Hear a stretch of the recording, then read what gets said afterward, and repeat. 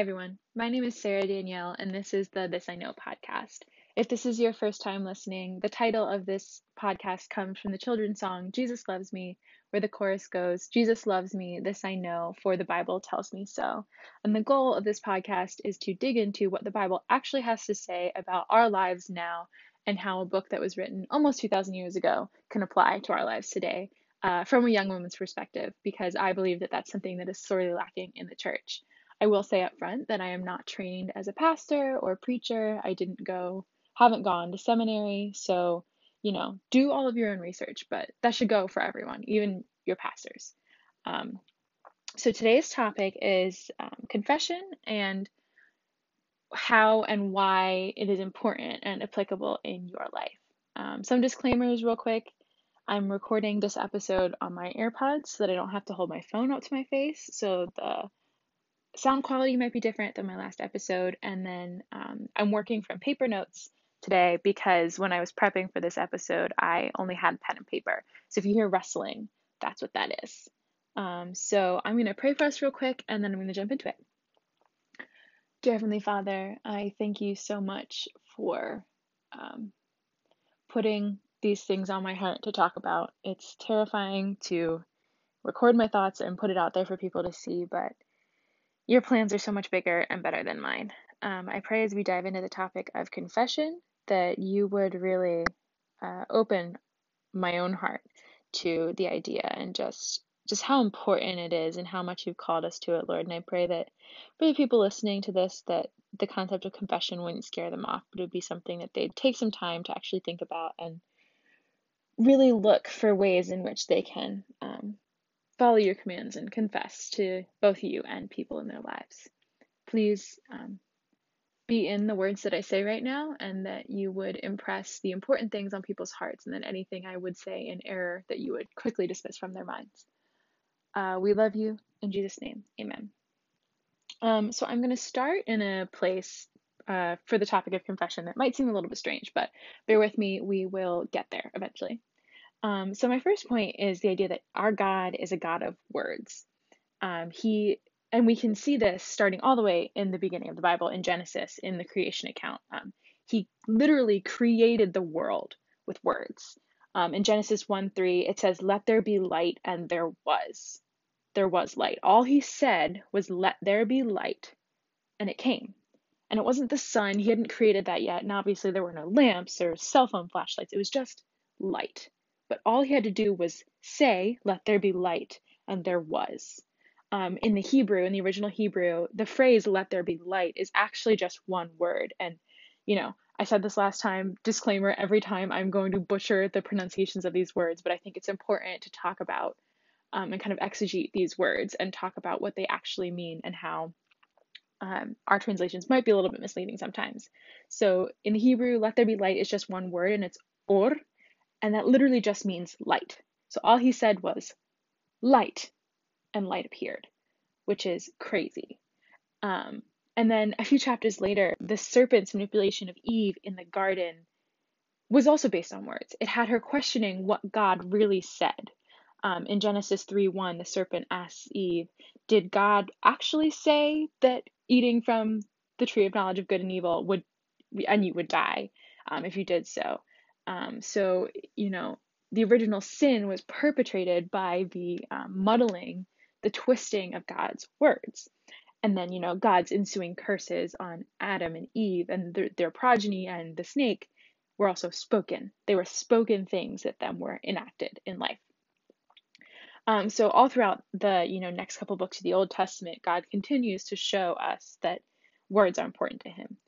He spoke to Noah and told him about the flood and gave him the dimensions of the ark. He didn't just supernaturally save him. He told him what he needed to do when he could have done it any other way. God told Abraham that he would be the father of nations. He dictated the 10 Commandments to Moses atop the mountain in the wilderness, and he spoke all of Levitical law to Moses and his brother, the high priest Aaron. And then you skip forward a couple hundred or 1,000 years, because I'm not going to give every example in the Bible. God spoke to Jesus when he was baptized by John the Baptist, and he declared him as the Son of God in front of, the crowd that was there, which is just crazy. So he's made it really clear all throughout the history of humanity that there is a real importance that should be placed on the spoken word. And human beings are the only ones of God's creatures to have fully developed spoken language and linguistic skills. I mean, obviously, parrots can mimic spoken word, and there has been some science that has shown that certain animals have means of communication with other animals. But, I don't think it'd be too far out to say that human beings are the only creatures with a developed linguistic system. So in addition to our souls, words have been the way that humanity has connected with God for thousands of years. So, it's amazing to me then that modern, and I'm mostly talking about Western because that's my experience, Christians have managed to emphasize this touchy-feely, wordless relationship with their God. People talk about not needing to attend church or even read the Bible because they have, spiritual experiences with God where they can worship Him. So, the importance of community and opening the full and holy Word of God that you are incredibly privileged to have could and probably will eventually be an entire podcast series on their own. But, all of this is just to say that words are important to God, especially words of declaration. And He shows believers that they ought to be important to us from the very beginning of our walk with Him. In Romans 10, 9 and 10, which is a part of the Romans Road, which, if you're not familiar, is a path of verses through Romans that basically discuss the process of salvation. Romans 10, 9 and 10 says, because if you confess with your mouth that Jesus is Lord and believe in your heart that God raised Him from the dead, you will be saved. For with the heart one believes and is justified, and with the mouth he confesses and is saved. So that word confess that it's used is homologeo, which means to declare openly and speak out freely. So the Christian life begins with a declaration. And the more often quoted part of this verse is the believe in your heart part. The believe in your heart, and you will be saved. And yeah, belief is very integral to this whole thing, but there is a reason that he also says that we ought to confess with our mouths. And so, because our God is a God of patterns and habits and disciplines that are beneficial to His people, confession doesn't end after we become believers. So, just as Old Testament priests had to confess the sins of the Israelites every time they sacrificed an animal in atonement, like as outlined in Leviticus 16:21, so must we, as believers, confess our sins, not only to God but to one another.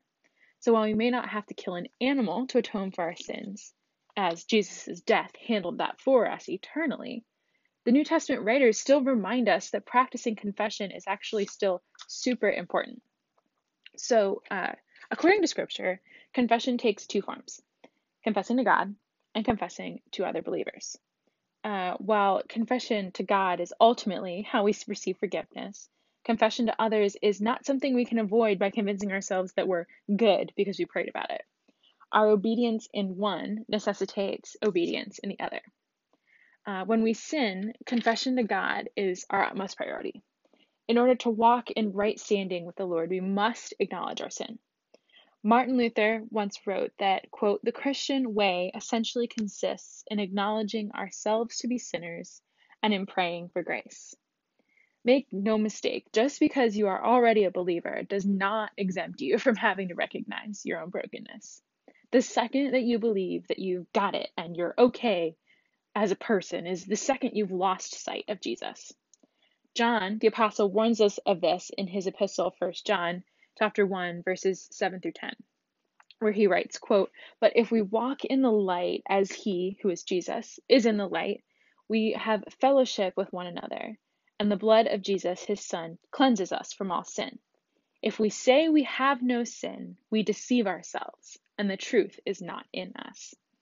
John emphasizes here that we ought to walk with Jesus is to walk in truth and light. The absence of confession in your life signals to God and to those around you that you believe that you are without sin. And to believe that, as John says, is to straight up deceive yourself, which is in direct opposition to Christ's truth. And, some of you are probably thinking right now, like, whoa, Sarah, that's kind of harsh. What if I just forget or don't think about it? That's just why I haven't confessed recently, because I just haven't thought about it. And to that, I would say, then you're probably not living your life as if the gospel is true. One of the foundations of what Christ did for us on the cross is the understanding that we are sinners in need of saving. And if you were preaching that, the fullness of the gospel to yourself every day, you would never forget the importance of confession. John finishes the section I started earlier in 1 John 1 by writing, "If we confess our sins, he is faithful and just to forgive our sins." Christ, sorry. I can't read my notes. He's faithful and just to forgive us our sins and is faithful to cleanse us from all unrighteousness. If we say we have not sinned, we make him a liar, and his word is not in us. Not only should we recognize the importance of confession to God, but we shouldn't fear it because he is faithful and just to forgive us. Rather, we should fear what happens when we don't confess. So now we understand the importance of confession to God. Great, but how do we do it? We're not required to sacrifice an animal for atonement, thank the Lord, but what do we actually do? All the mainstream pictures of confession show people doing it through a priest as a mediator, but nowhere in the Bible does God require any mediator but Jesus for New Testament believers to come to him. I don't think I have any Catholic listeners, but sorry, not sorry for that. Jesus himself actually provided a model of confession, and it's probably something you've already heard of, the Lord's Prayer, which is in Matthew 6. In his preface to the actual prayer, example prayer that he gives, Jesus stresses the importance of praying in secret, telling us to, quote, "Go into your room and shut the door, to pray to your Father who is in secret." I doubt I need to tell you all this, but there is a qualitative difference between praying for a group and praying individually. And while both are important, you probably shouldn't be confessing your sins to God before family dinner. And if praying with others is the extent of your prayer life, you really need to examine that. But I'm not going to get into that topic here. So, when you're alone in prayer, Jesus' model shows us that we are to ask God to forgive us our debts. Some versions say trespasses there, as well as to, quote, "lead us not into temptation, but deliver us from evil." The assumption being that you can plug in your personal trespasses, read sins, and identify temptations you need help to keep from succumbing to. And if you're a superstar Christian and crazy self-aware, that's easy for you. But for the rest of us mortals, knowing what to confess can be super hard. For some people, self-deprecation and loathing may trick them into believing they know exactly what's wrong with themselves. For others, pride keeps us from seeing any of our flaws. Sometimes it's easy and you can identify that lie that you told, and sometimes you don't have enough self-awareness to acknowledge that the way you've been treating that one coworker has been really unkind. The point being that most of us aren't always great at self-identifying sins. So what do? We pray. We pray one of the most dangerous prayers that we can pray. We ask God to reveal our trespasses to us, to humble us. I don't know about you, but the prospect of asking the God of the universe to point out my flaws is kind of terrifying. But sometimes it's the only way that you can confess your sins. So you do it. Because trust me when I say, nothing is worth losing your right standing with God, even if we forget that sometimes. So, now you've asked God what you need to confess and have asked for and received forgiveness for those things. How do you follow through on confessing to fellow believers? It's one thing to vocalize your sins to an all-knowing God in the privacy of your own room, which, don't get me wrong, is super important and is the foundation of all forgiveness. But it's another thing entirely to share these sins with people sitting right in front of you. So let's start with what I feel is the most obvious. If you've sinned against a particular person, you confess to them and ask for their forgiveness. While there aren't many direct commands to confess to a specific person beyond a passage in James that I'm going to talk about in a minute, the importance of unity in Christ is a theme that is stressed all throughout the Bible, such as in Ephesians 4. So if there's a specific person that you have hurt or put yourself at odds with, taking you out of unity with them, often confessing and asking for forgiveness is what will return you to unity. Whether or not they forgive you is up to them, but remember that we as believers are commanded to always forgive those who wrong us, whether or not they ask for it or not. Forgiveness is a super important theme throughout the scriptures, so it stands to reason that if we have identified a wrong we have committed against a person, we should ask for forgiveness. Now, if the sins you need to confess are longer term habits, patterns, or personality traits, it's important that you find a believer to not only confess to, but also to bring them into the issue long term to help you work it out. Theologian Dietrich Bonhoeffer once wrote that, quote, confession is discipleship, end quote, and both are things that we are called to as believers, confession and discipleship. This sets out a principle that should be self evident, but I'm going to say it anyway. It is important to confess to fellow believers. People with non Christian beliefs and values are not going to be able to provide the faith based perspectives that are required to truly work through your sin for the glory of God. So, the New Testament writer James writes in chapter 5, verse 16 of his epistle that we must, quote, confess our sins to one another and pray for one another that you may be healed. The prayer of a righteous person has great power as it is working. A super important key word here beyond confess is prayer. In context, James is discussing the power of prayer, asking his readers if anyone is sick or suffering in their community, and then commands those people to confess so that others might pray over them. I feel like, some people, like I did at one point, imagine confession to be some mandatory practice of sitting in a dark cubicle while you spill your deepest, darkest secrets to a priest behind a screen who prescribes a meaningless number of Hail Marys in order for you to have retribution for your sin. And while the confession James speaks of is mandatory in the Christian faith, it often looks nothing like the scene that I just described. As James says in that verse, the ultimate goal of confession to other believers is prayer.